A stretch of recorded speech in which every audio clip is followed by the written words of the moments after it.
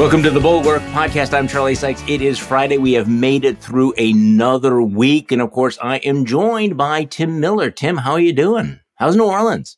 Hey, Charlie. New Orleans is good. I'm here in my very makeshift office. The computer is sitting on boxes, and I get to look at you with your fresh haircut. We're doing this YouTube style. What do you think? It's like 2009, you know? We're moving into the modern era slowly but surely. Our Fridays will be on TikTok soon enough. I figured that what we had to do was to have a little bit of a practice of seeing one another, since we're going to be doing this thing in New York in a couple of weeks, May 18th. By the way, if you are in New York, you might want to see this podcast live. Might want to see the Next Level folks live. Great opportunity. We have a few tickets left, but you have to go quickly.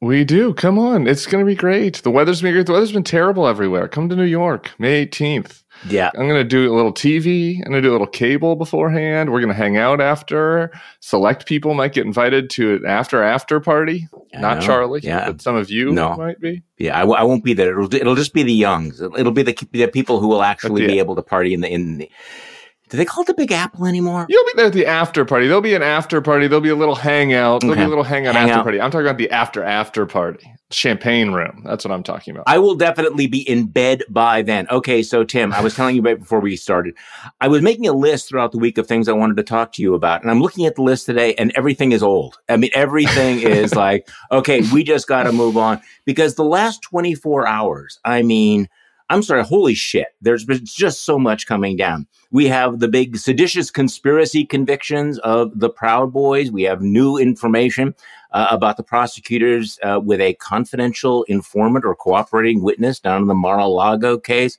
We have the E. Jean Carroll case wrapping up. I know I'm leaving things out, including the latest gobsmacking story about Clarence Thomas and his wife, Ginny.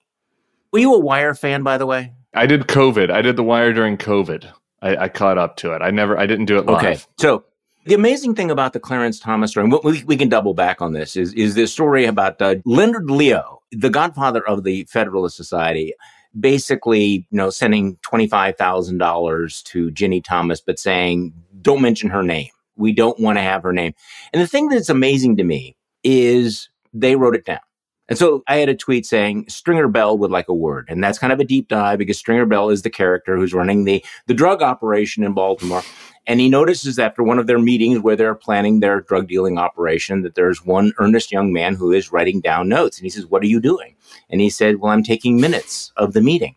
And Stringer Bell then, and I'm not going to use all the language, basically says, you do not take notes for a criminal conspiracy. And this is the thing. They write it down. I continue to be amazed by that. Yeah, I think that there is a feeling of, being maybe above the law is overstated, but certainly a feeling of the fact that they're in rarefied air and that they can't touch me. Yeah, exactly. And a feeling of being untouchable and a feeling of, getting comfortable with these sorts of deals. Let's just, step back really quick. The Federalist Society's little slush fund is really immense, right? And there kind of are like two Federalist Societies. Like there is what's happening on campuses at law schools and, rank and file lawyers who want to identify as conservatives. And then there's this Leonard Leo operation that's happening in DC that has all these nonprofit organizations, that's paying lots of groups, that's moving money this way and that way, that's running ads and political campaigns. Puts the dark in dark money. Yeah. And it's almost all dark money, right?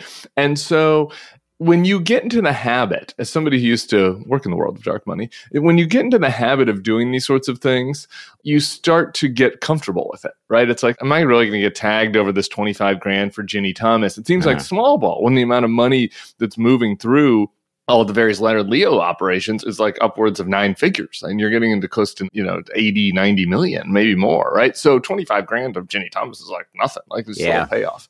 And so I think that is like how I get into the mind of how they get comfortable with things like this. But man, really comfortable. Yeah, really comfortable. Yeah. How fat they're very on the private jets. The Thomases are very comfortable. Yeah. Putting their feet up, sitting by the fire with the weird statues of various Nazi leaders smoking cigars. Mm-hmm. The thing though that's interesting is this stuff is moving so fast, right? Like I was suffering through Laura Ingraham last night because our friend Tom Cotton is on. Oh, I'm sorry. They had the talking points down on the grandnephew, I guess, that his schooling was being paid by Harlan Crow. You talked about this yesterday. Great podcast yesterday, by the way, with Ben Wittes and that crew. Yeah. And he had his talking points on this down, and like he hadn't updated them for the new Leonard Leo news, right? Like the amount of money that is just, the amount of different times that Ginny was, in particular, is getting paid over decades is pretty noteworthy. I know that the conservative media is working overtime to make this into a nothing burger, but Clarence Thomas is really making it hard, particularly, when you have the anti-elitist movement has decided that, yes, being, flown around on private jets and taken off to exotic vacations and then having massive transfers of cash that would be life-changing for most normal Americans are just nothing. And I felt a twinge of sympathy, actually not, for the NR bloggers who were all day, working on trying to, polish this particular turd. And then what happens? We drop the story about Leonard Leo with his grift with Ginny, and then saying, but don't mention Ginny's name. And by the way, Kellyanne Conway is on all of this. See, this is the thing about dark money, Tim. If it's dark, the dark in dark money is you don't put it in writing. Hey, we are sending money to the wife of a Supreme Court justice. Don't tell anyone this. Click, click, click, send. Right? That kind of screws the whole dark thing. And this is the big contrast. So the big pushback on all this yesterday, and this was what Cotton was arguing on Fox. And so you saw a lot of the NR guys offering is like, oh, these leftists and the, never Trumpers are picking and choosing their spots here. This isn't true. This is hypocritical because Sonia Sotomayor received $3 million from her book publisher. A book deal. Right? And she sat in. She didn't recuse herself for a case that was particularly related to that publisher. And I'm going, are they even listening to themselves? They think this is the same thing. I get it's fine. If you want to do a standalone critique and saying Sonia Sotomayor should have recused herself from this one case, sure, agree. But getting paid for services rendered, like you wrote a book, the book publisher paid you. I didn't even speak to it. I had an editor at the book publisher. I got a form letter from the head of HarperCollins after I got in the New York Times bestseller list. It was like, thank you, Timothy N. Miller, great work. You know what I mean? It's not it's like you have this personal relationship with the head of this conglomerate book publishing company. So the whole comparison is ridiculous. And that's what they're leaning in on. And of course, nobody knows what Ginny actually did for the money, right? I mean, speaking of money for services, what exactly was she doing? Nobody knows, right? Leonard Leo's quote even in the Washington Post about this is well, Ginny is a well-known person who can weigh in on matters of public opinion and public concerns for nonprofit advocacy groups. It's just this is just bullshit. This is a do-nothing job. She had a bunch of do-nothing jobs because she's a dilettante, for a bunch of conservative, world groups. Okay, maybe if you're saying if everyone can see it, then at least, all right, we're following the rules. But if you're doing it in secret, this is not comparable to the Sonia Sotomayor getting paid for writing a book. Okay, there's nothing similar. I mean, there's a certain consciousness that perhaps this does not look good, right? If you write, keep Jenny's name out of this. Don't mention. I talked about this with Ben Wittes yesterday. This is actually an easy one to analyze. Just for a second, imagine the reaction on Fox News of the NR folks if we found out that Ruth Bader Ginsburg was being flown around by George Soros, that George Soros was paying the tuition of, one of her grandchildren or grandnieces. If any of these things, if George Soros was writing checks to Ruth Bader Ginsburg or anybody in her immediate family and saying, let's not let anybody know that we are paying family members of Ruth Bader, they would be out of their minds. We would be having impeachment hearings right now. It's not a close call. Am I missing anything there? No, there's really no defense. I suffered through all these conservatives' defenses. I almost got in a few fights on Twitter yesterday. Do you do this? You start to reply to people and you're like, why am I doing this? No, okay, nobody's even on here anymore. This is my space. Okay, people, this is an empty mall. I don't need to fight with strangers on here. There's something to be said for all of my real anger, and I kind of despise, really, Ginny Thomas without having met her. And she was involved in an effort to overthrow our democracy. She seems like a pretty bad person. But the fact that they're trying to help this grand nephew, right, is fine. That's a nice thing. Yeah, it's a nice thing. And it's nice. And so, a lot of these conservatives trying to lean on that. These are good people. That is a nice thing. And it's a nice thing, fine. If Harlan Crow wants to use his largesse to, I'd rather him spend it on some grandnephew's education than on private jets. But, if you want to be on the Supreme Court, part of the deal is you got to explain what's happening, right? Like that is the thing. And I think that they felt like they were inoculated from all of this from a long time and were hiding a lot of slush money. And as you Ben got into yesterday, in a different era, he would be pushed out. And who knows, maybe even if it was a Republican president, he might be pushed out. In a different era, back in the 1960s, Abe Fortas, and, I tweeted out that we all ought to study the history of Abe Fortas. Abe Fortas was, a prominent liberal Supreme Court justice who resigned because of, some financial relationships with a millionaire that pale in comparison to all of this. So speaking of Ginny Thomas and seditionists, yesterday was a big day. I do think that this Proud Boy conviction was the most important conviction so far. Turns out these guys are not just casual tourists. Who knew? That they are not patriots. They are seditionists. They are traitors. I mean, this is one of those moments that we, with all of the flood and all of the things that are going on, take a deep breath and think about what just happened, that we have the Proud Boys, the folks that the president said stand back and stand by, who felt that they were doing Donald Trump's bidding, who were the tip of the spear in the attack on the Capitol. And they're not just charged with rioting, or they're not just charged with vandalism. They are charged with seditious conspiracy, and they were convicted, up and down the lines. Merrick Garland had this to say yesterday. And now, after 3 trials, we have secured the convictions of leaders of both the Proud Boys and the Oath Keepers for seditious conspiracy, specifically conspiring to oppose by force the lawful transfer of presidential power. Woo. Our work will continue. Okay. This, of course, raises the question that curious minds want to know. What does that mean? Are they moving up? How do you have a seditious conspiracy that does not include many of the principles here? So I asked Roger Parloff of Lawfare to speculate, what's Jack Smith's reaction to all of this? But I don't know. What do you think, Tim? I mean, how does this not put some wind at the back of Jack Smith saying, I really have to go up the ladder and I have to go hard?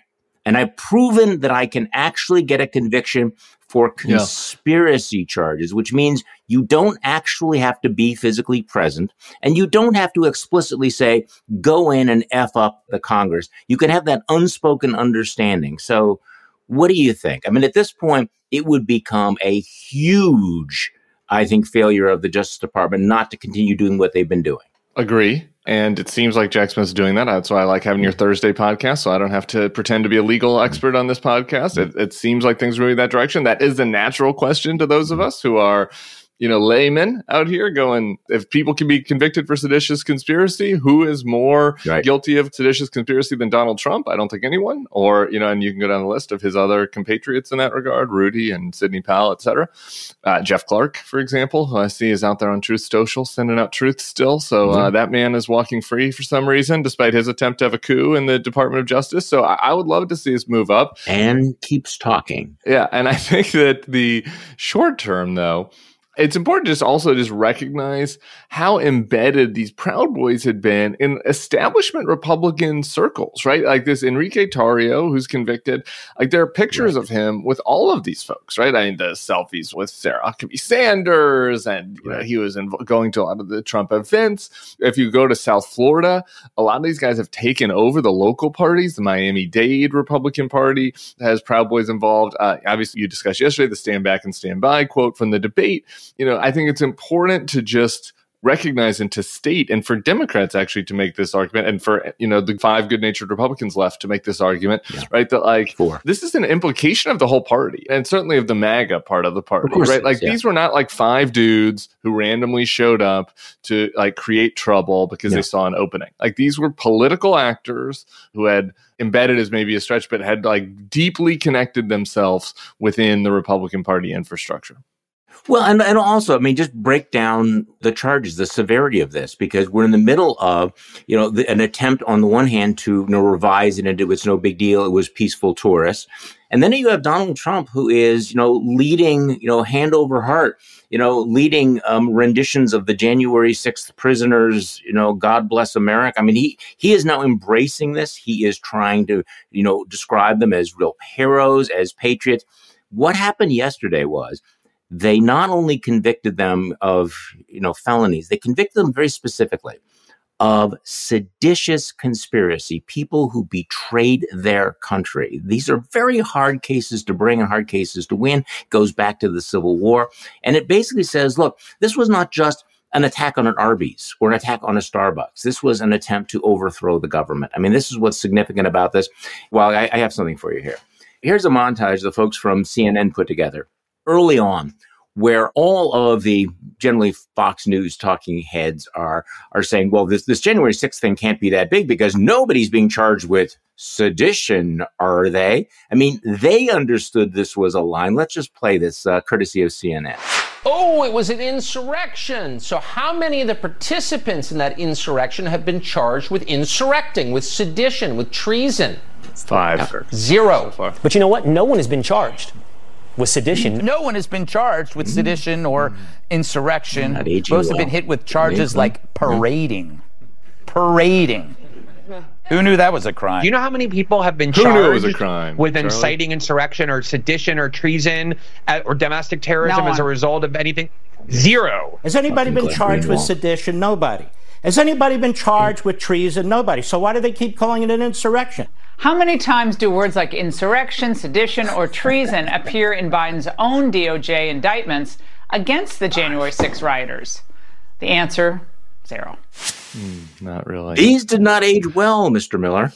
But this was the red line that they drew. They fired Tucker. I heard a lot of voices in there in that little montage. It wasn't just Tucker over and over again, I noticed. It's across the network. Yeah, no, it didn't age well. And I spoke to one of the reporters who was down in Waco for the Trump event there yesterday. We were just kind of like talking through a couple of these issues, and it was reminding me like who was there in person. It was saying that Trump, you pointed out that he has lended his voice to the extent that anybody wants his voice to the January 6th choir. If he's doing this on stage in Waco, having an event honoring the people that are now convicted of attempting to overthrow the government. I mean, that is a notable moment. And who he has suggested that he will pardon. Yes. I mean, now this becomes a major issue. And he needs to be asked this over and over again. Will you pardon them? Right. It feels so weird still, despite the fact that we've been living it for 7 years, that it's like the leading candidate for the Republican Party is in league with and promoting people that are literal traitors. I have been convicted of conspiracy against the country and against the government and against the democracy. Yeah. I'm just obsessed with Republican primary stuff, so I always lead everything back to that. But this is like what's missing from that, right? It's all Asa Hutchinson is the only one out there like making that case against Trump. Not even in the more. It'd be nice to hear some people making it in the moral case within the Republican Party, but even in the practical case. Well, Chris Christie's throwing some punches. Chris Christie too. Chris Christie, you're right. But even in the practical sense of like, do we really want to hitch our wagon to a guy who is singing with the traitorous choir? I guess so. I guess they do. Yes, I guess so. I was actually thinking about this. I mean, it's become now, almost a cliche to say, what a gift to the Democrats, because rather than having to spend the next, 6, 7, 8, 9, 12 months, debating the economy and everything, the Republicans have said, no, we're going to debate Donald Trump and everything that he says. And he's out there promoting it. Now, I thought that montage was very effective by CNN. I hope they play it at their town hall meeting. Their free live primetime town hall meeting that they're giving to the completely normal, usual presidential candidate.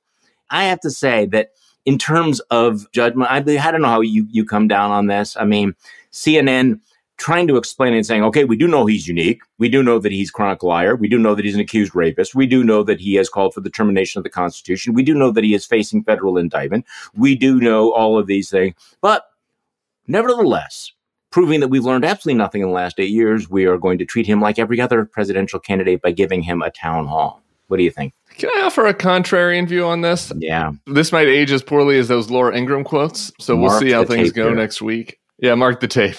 I want to see it.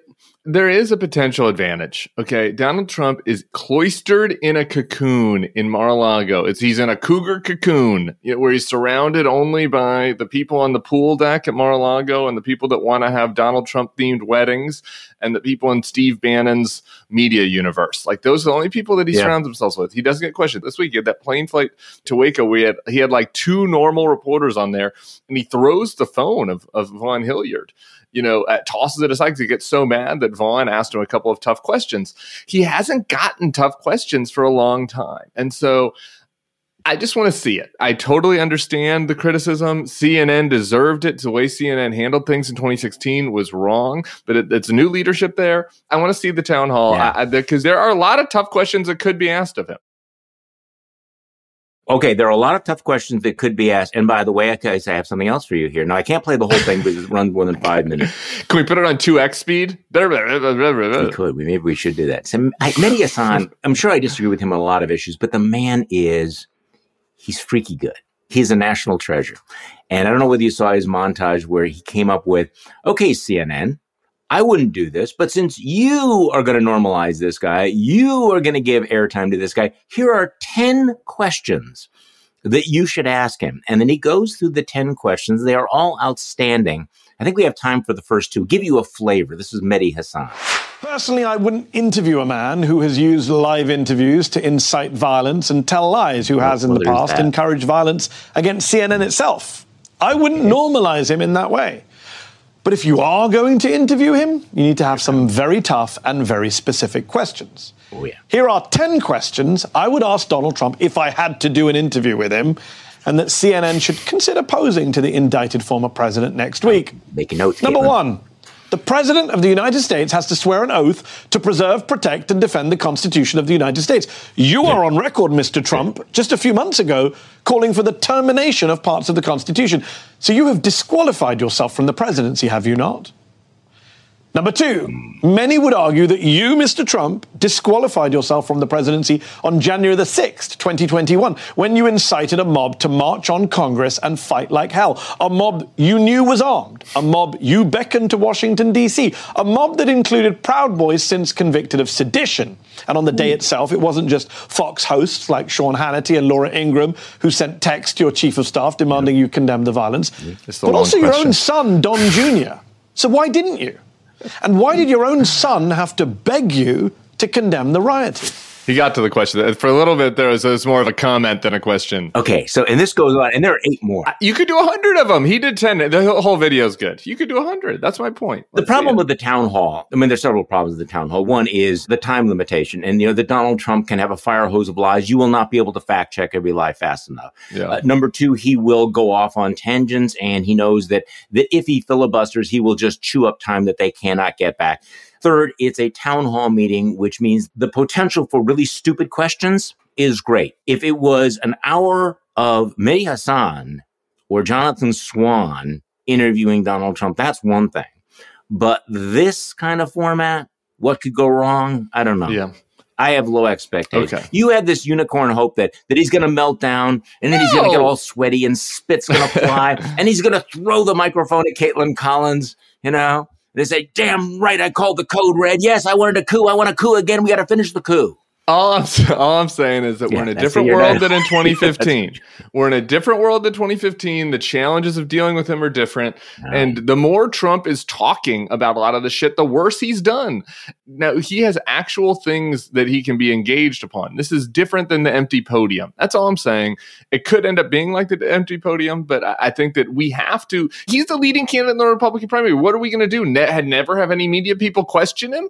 These are bad options. No, you cover him. You have media people do it, but you treat it like you practice journalism as opposed to reality television. Sure. That's the distinction. You do not just give him unedited live time. You do cover him. You cover him extensively. I'm one of those who believes that, you want to cover him every time, he says something, do a story about it. I mean, I don't think ignoring him is a good idea. I think that we should expose him.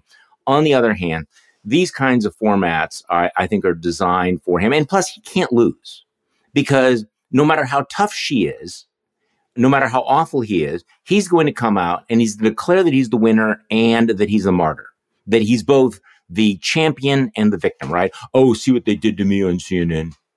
They beat me up. Liberal media. That didn't work in 2020, though. Savannah Guthrie got the best of him. That didn't help him. I get a little frustrated when I hear the media criticism. I think there's plenty of legitimate media criticism, which I issue sometimes, but it is like, you shouldn't engage with the guy. You shouldn't.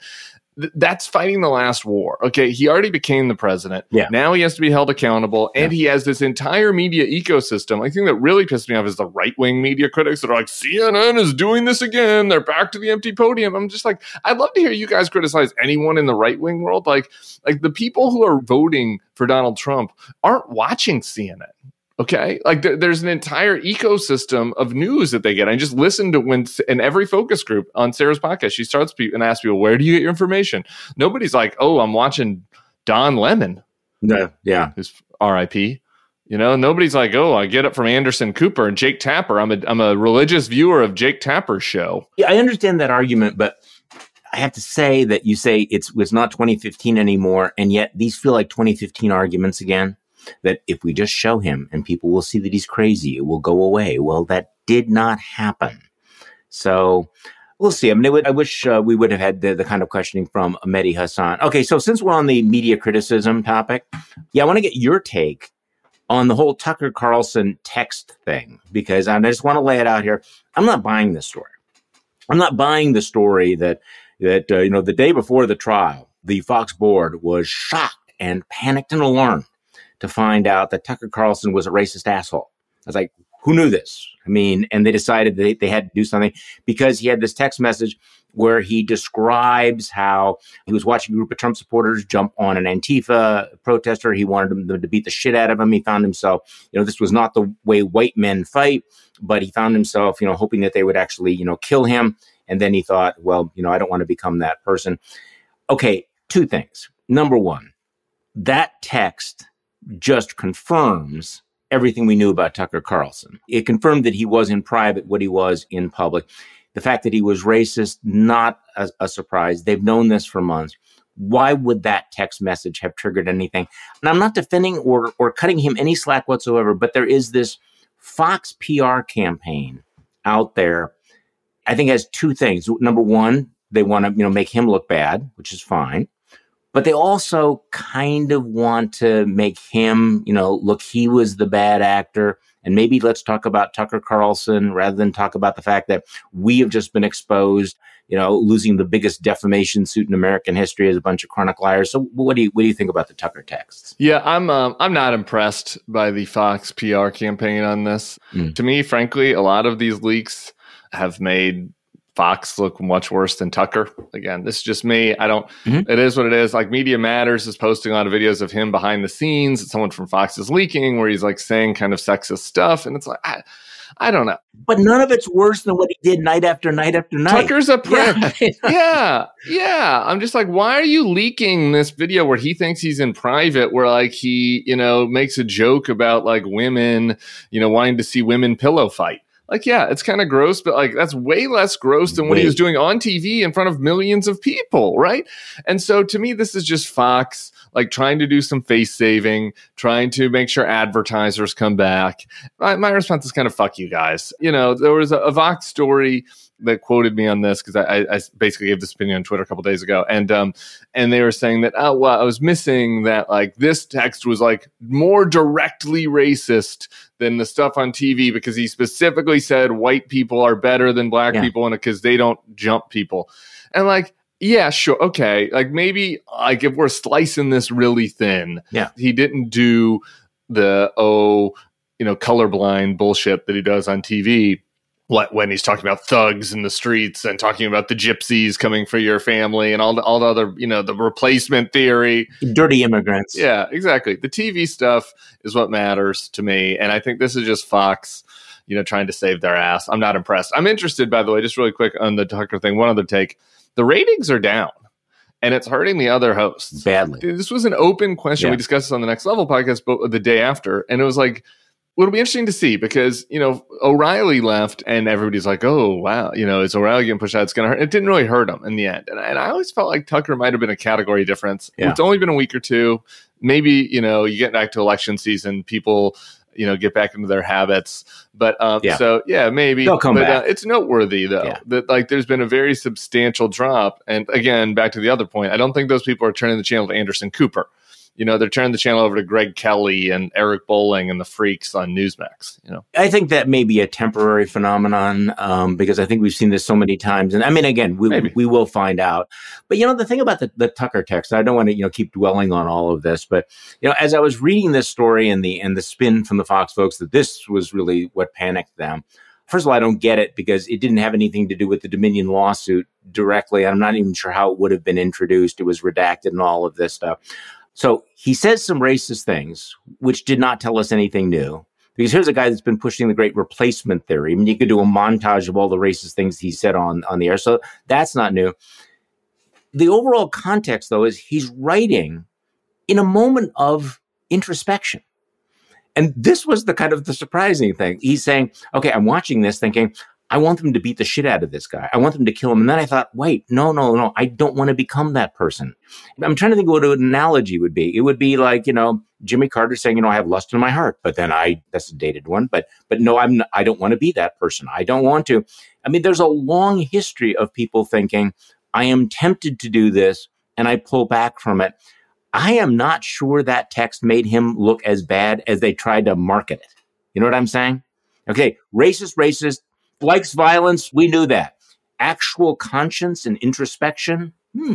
Yeah. Who's sending these long essay style texts? It doesn't read like a text. It's a very weird thing. Yeah. I agree with you. Again, within the introspection, he doesn't introspect about the line about how he thinks white people don't fight like this. Yeah, he introspects about the effort of wanting to see the Antifa guy get beaten up.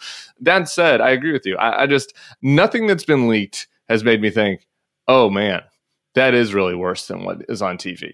To me, if anything, it's made him look better than what was on TV. And I think that it's all bullshit post hoc rationalization from the suits.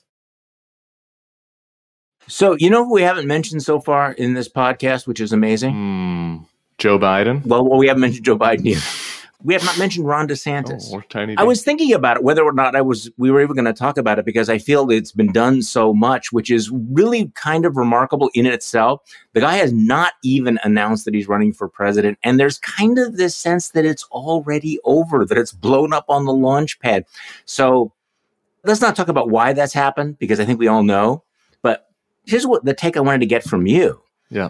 Is it possible he won't run? No. I mean, given how bad the polls are, given how bad the buzz is, given the fact that people are like Nate Cohn's writing in the New York Times that basically his campaign's over before it begins. Does he know that? Might he not get in? What do you think? No, I think he's going to run. My party's about this week, and I, out of character, give him a little advice at the end, like a little advice for Tiny D. That's just like, maybe this is something you should consider, is getting back to the type of positioning you had when you were doing well in the polls.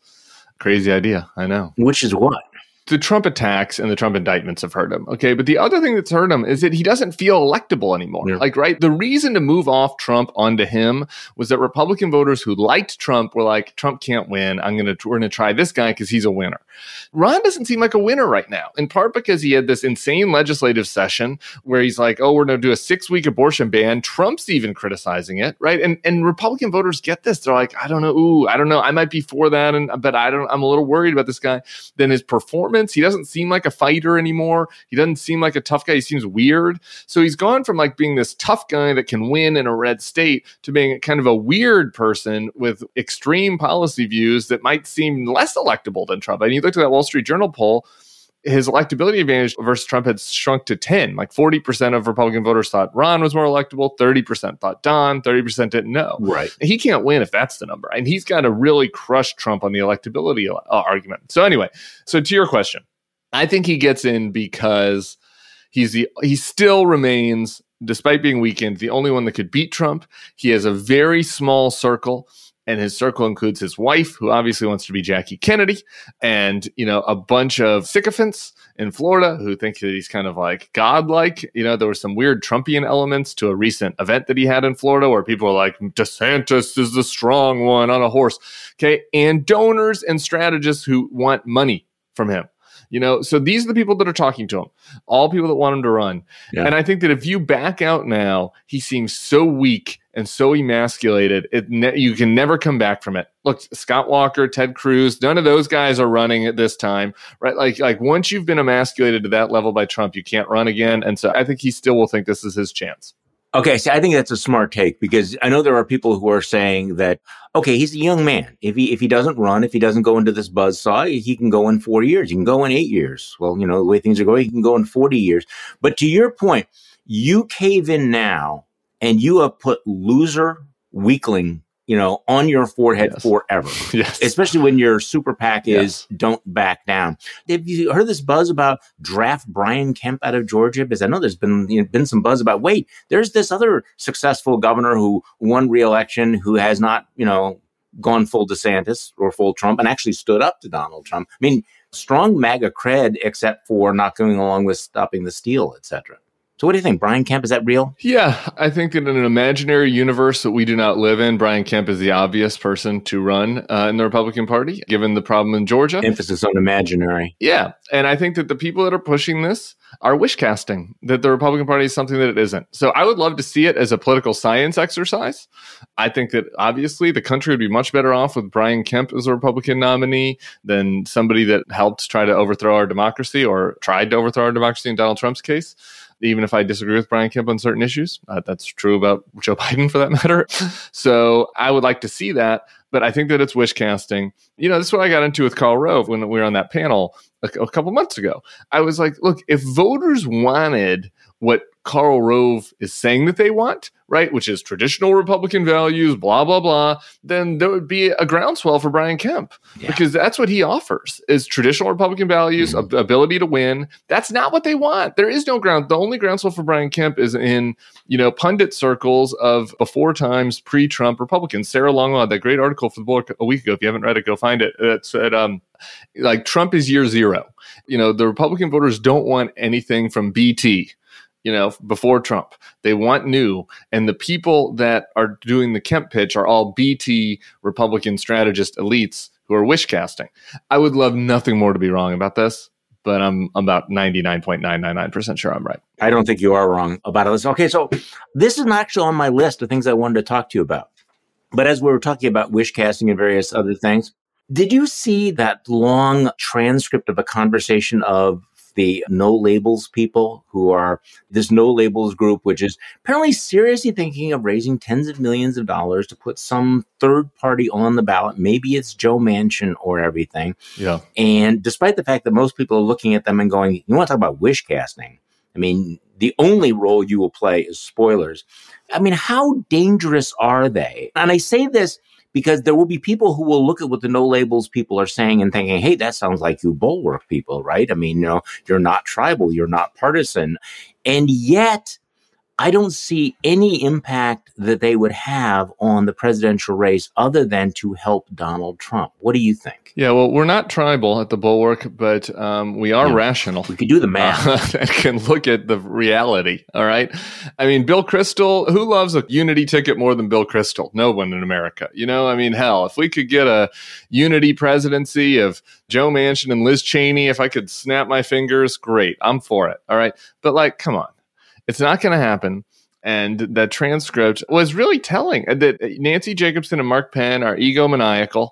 They're grifting money from a bunch of boomer millionaires that want to live in a world that doesn't exist. They live on the Upper East Side and they think that, they can wish this into existence. The people don't want this. I guess it was maybe 2 weeks ago, I did my Not My Party on this, that it might seem illogical, but the fact that Trump is so dangerous makes it less likely that people would support a third party.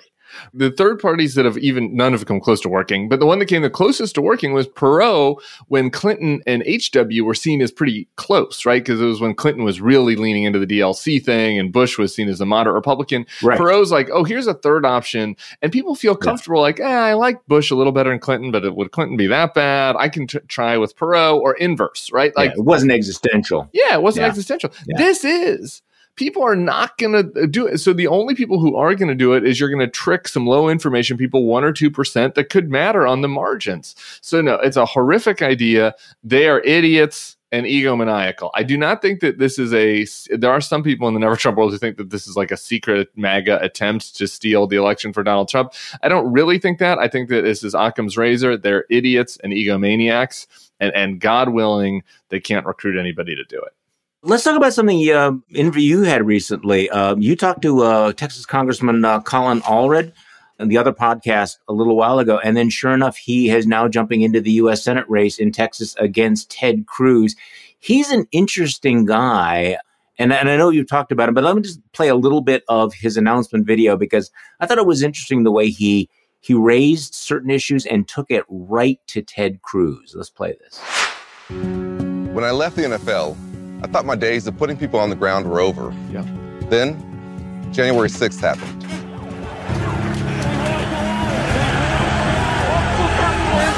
I remember hearing the glass breaking and the shouts coming closer. I texted my wife, "Whatever happens, I love you."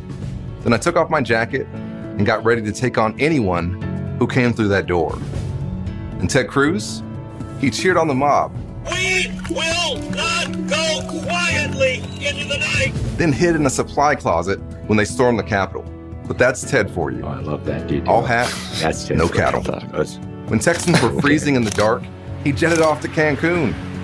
He'll do anything to get on Fox News, but can't be bothered to help keep rural Texas hospitals open. Spends months trying to whip up phony culture wars, but not a minute trying to raise wages or lower drug prices. Okay, Tim, first of all, I got to ask you this. You didn't write that for him, did you? Because it was really good.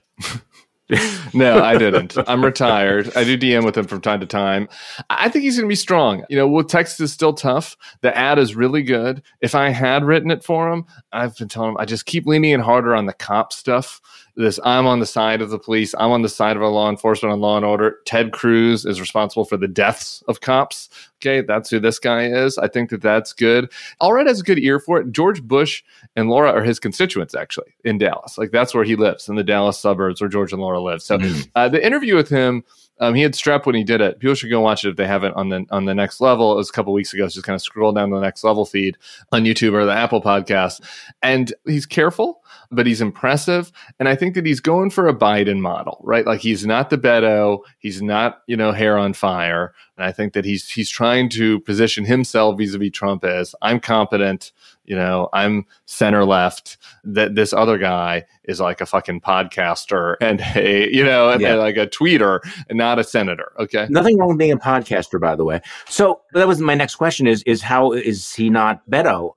Beto surprised everybody by coming as close as he did against Ted Cruz. He only lost by 3 points. And then, of course, I think he kind of flamed out. So why do we think that Colin Allred will do better than Beto O'Rourke? Or do we? I do. I mean, I definitely think he'll do better than Beto did in the governor's race. And I was very negative on the Beto governor's race. And I like Beto. He just got too far out over his skis and was positioned as too liberal. And here's the thing. You have to win people that voted for Donald Trump. It's Texas. You have to win people that voted for Donald Trump. Okay, Donald Trump won the state by 5 points. So Beto, just got too far out on his flank. I think that what Beto did that was useful was the engagement, the turnout way up, right? But now you got those people in the system. They're registered, younger voters, et cetera. Now you got to win crossover voters. You got to get the people that Beto engaged into the system, which got the floor higher in Texas, and you have to win some crossover voters. Can Allred do that? I don't know. Here's what I do know. Ted Cruz ran significantly below Abbott in 2018. Okay. If Allred can do that again, if he can get people who just don't like Ted Cruz because he's not likable to cross over and split ticket and vote for him, I think it's a winnable. I compare it kind of to the Frisch race against Boebert. He got really close. It's a tough race, but it's a vulnerable opponent.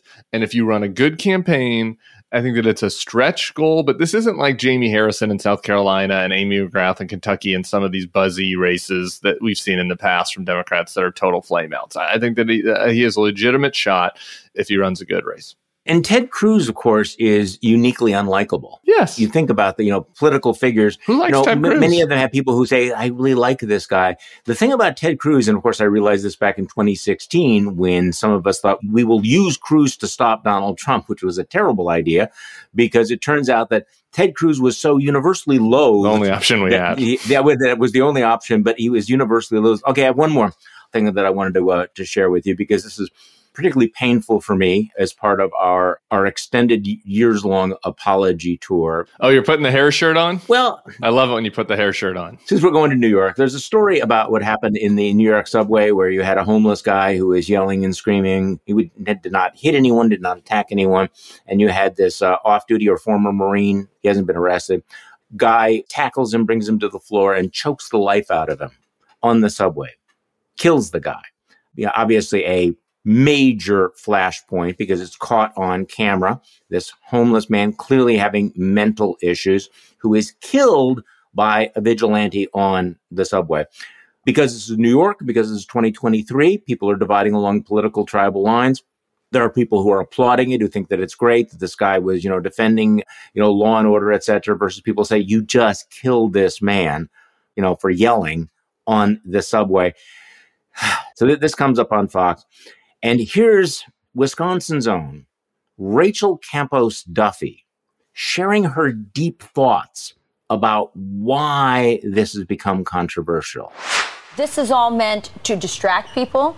We saw that during the last big racial riots with George Floyd, a lot of power was consolidated in the Democrat Party. A lot of election rules were changed during that period of time with COVID and everything else going on. These are opportunities to consolidate power and to distract minorities with fake racial stuff so they don't think about what's happening to their economy, to their paychecks, to their grocery bills, to everything else that's happening in America.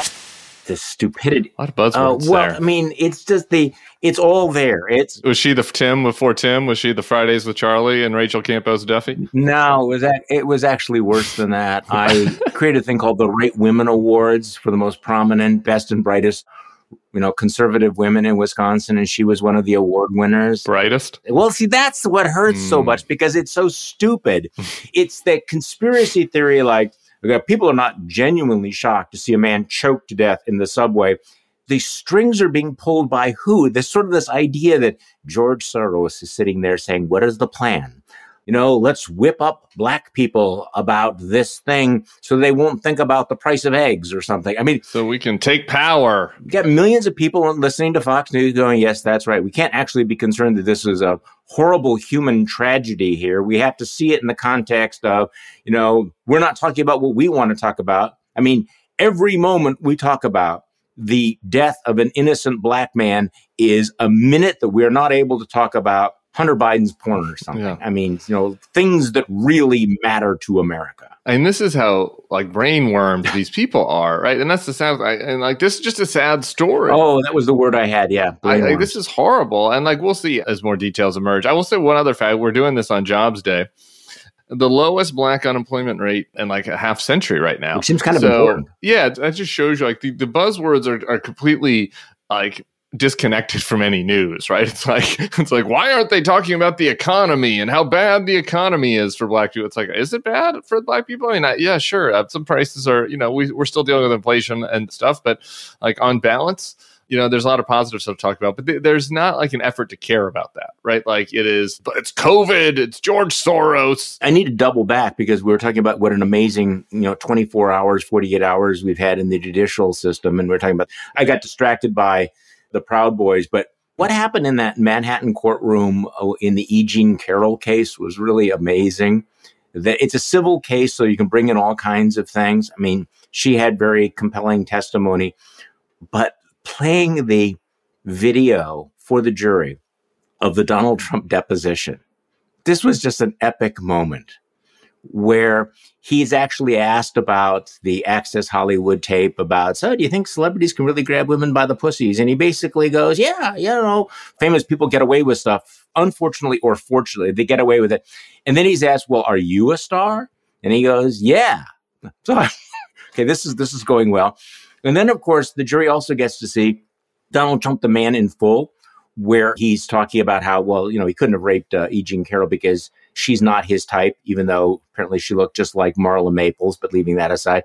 Then he turns to the lawyer who's questioning him and said, and by the way, you're not my type either. No. I would have no interest in you either. It's okay, so this is going to be the last impression that the jurors have of Donald Trump, the man, basically saying, yeah, I'm a star. And yeah, stars have been able to get away with grabbing women by the pussy for centuries, unfortunately or fortunately. I don't think this trial went well for him. I'm not going to say that it's going to move the needle or this is going to be the thing that's going to change, but give me your thoughts on all of this, because it's almost in the background. We have all this. We have the sedition, we have the obstruction of justice, and then we have the fact the former president of the United States is credibly being accused of rape. And it may not be the top 5 story of the day. I think you had a great newsletter on that point. It's just like nobody talks about this. I would used to call White House briefing room reporters when he was in there, friends, and just be like, why doesn't anyone ever ask him about all of the people that he sexually assaulted? Or why doesn't anybody ever ask Kaylee or Sarah Huckabee Sanders about this? Like, it was like, oh, once he got elected, it's like, well, since he got elected, I guess that means he's innocent of all that. So we litigated that. Yeah, God bless E. Jean Carroll for taking it to him in civil court. The lawyer that you're talking about is my friend, actually, Roberta Kaplan. She's amazing. She happens to be a lesbian, so I don't think it's hurting her feelings that much that she's not his type, because he's certainly not her type either. I think that lash out is a reflection of just how effective she's been as a lawyer. Who knows what a jury does in these sort of situations? Yeah. You get one fucking MAGA person on the jury, right? Like, we'll see how it shakes out. But good on E. Jean Carroll and Robbie Kaplan for taking it to him, because there are a lot of other women out there who are victims of them too. Well, I mean, this is the point that I was making. I'll make again. I can't imagine anybody else who has more than 24 accusations of sexual assault being able to survive in business, in sports, in entertainment, in any other realm of life. And also, when's the last time that Donald Trump was even asked about this? Is it even going to come up at the CNN town hall? How many of these women's names will even be mentioned? So, Harvey Weinstein's got to be sitting there, and is he in jail somewhere? I hope. Wait, this guy might be elected president of the United States, and I'm doing how many years for doing this stuff? Nobody else. And this is this weird moment we're in where our moral ethical standards for the presidency of the United States are lower than for being a Hollywood mogul, for being a used car salesman, for being, a CEO. Yeah, I was going to say, go lower. I mean, literally, Donald Trump would not be named the CEO of any publicly held company, right? Nobody would even put him on the board. They wouldn't allow him to own a team in the NFL or the NBA. He couldn't pass a security check at any level of the federal government. Be a teacher. Think about, would your local Burger King hire him as a manager? And yet... Yeah, we're worried about our teachers being groomers. So because I live in Wisconsin, I live amidst a constant focus group of real people. And so I do know people who, have voted for Donald Trump. And there's this weird disconnect where, okay, they're willing to go along with him. But in their own lives, they have a sense of decency and character and rectitude. They would not hire a lawyer or an accountant or a principal who had Donald Trump's character. They want their children to be around role models, except, and then there's this break, except, yes, let's give Donald Trump back control of the nuclear codes. Let's put him in charge of the IRS, the CIA, the FBI. Let's make him the face of America. And it's like in every other aspect of their lives, they would have nothing to do with someone like Donald Trump, except when it comes to making Donald Trump president of the fucking United States. Well, Charlie, we could do a full fucking hour on that. What can I say? We could do a whole nother hour on that topic. I wrote a whole piece for The Atlantic on it, and it basically took a perhaps unfair shot at Alexander Hamilton for being naive about this. Tim Miller, thank you for joining me. We will do this again next week, and if you want to see Tim and I live in New York, that is May 18th. You can go online and get the tickets today. Will there be a Name That Tune section of the live event? We're close to Broadway. Have you contemplated that yet? To be determined. Okay. Thank you all for listening to this weekend's Bulwark Podcast. I'm Charlie Sykes. We'll be back on Monday, and we'll do this all over again.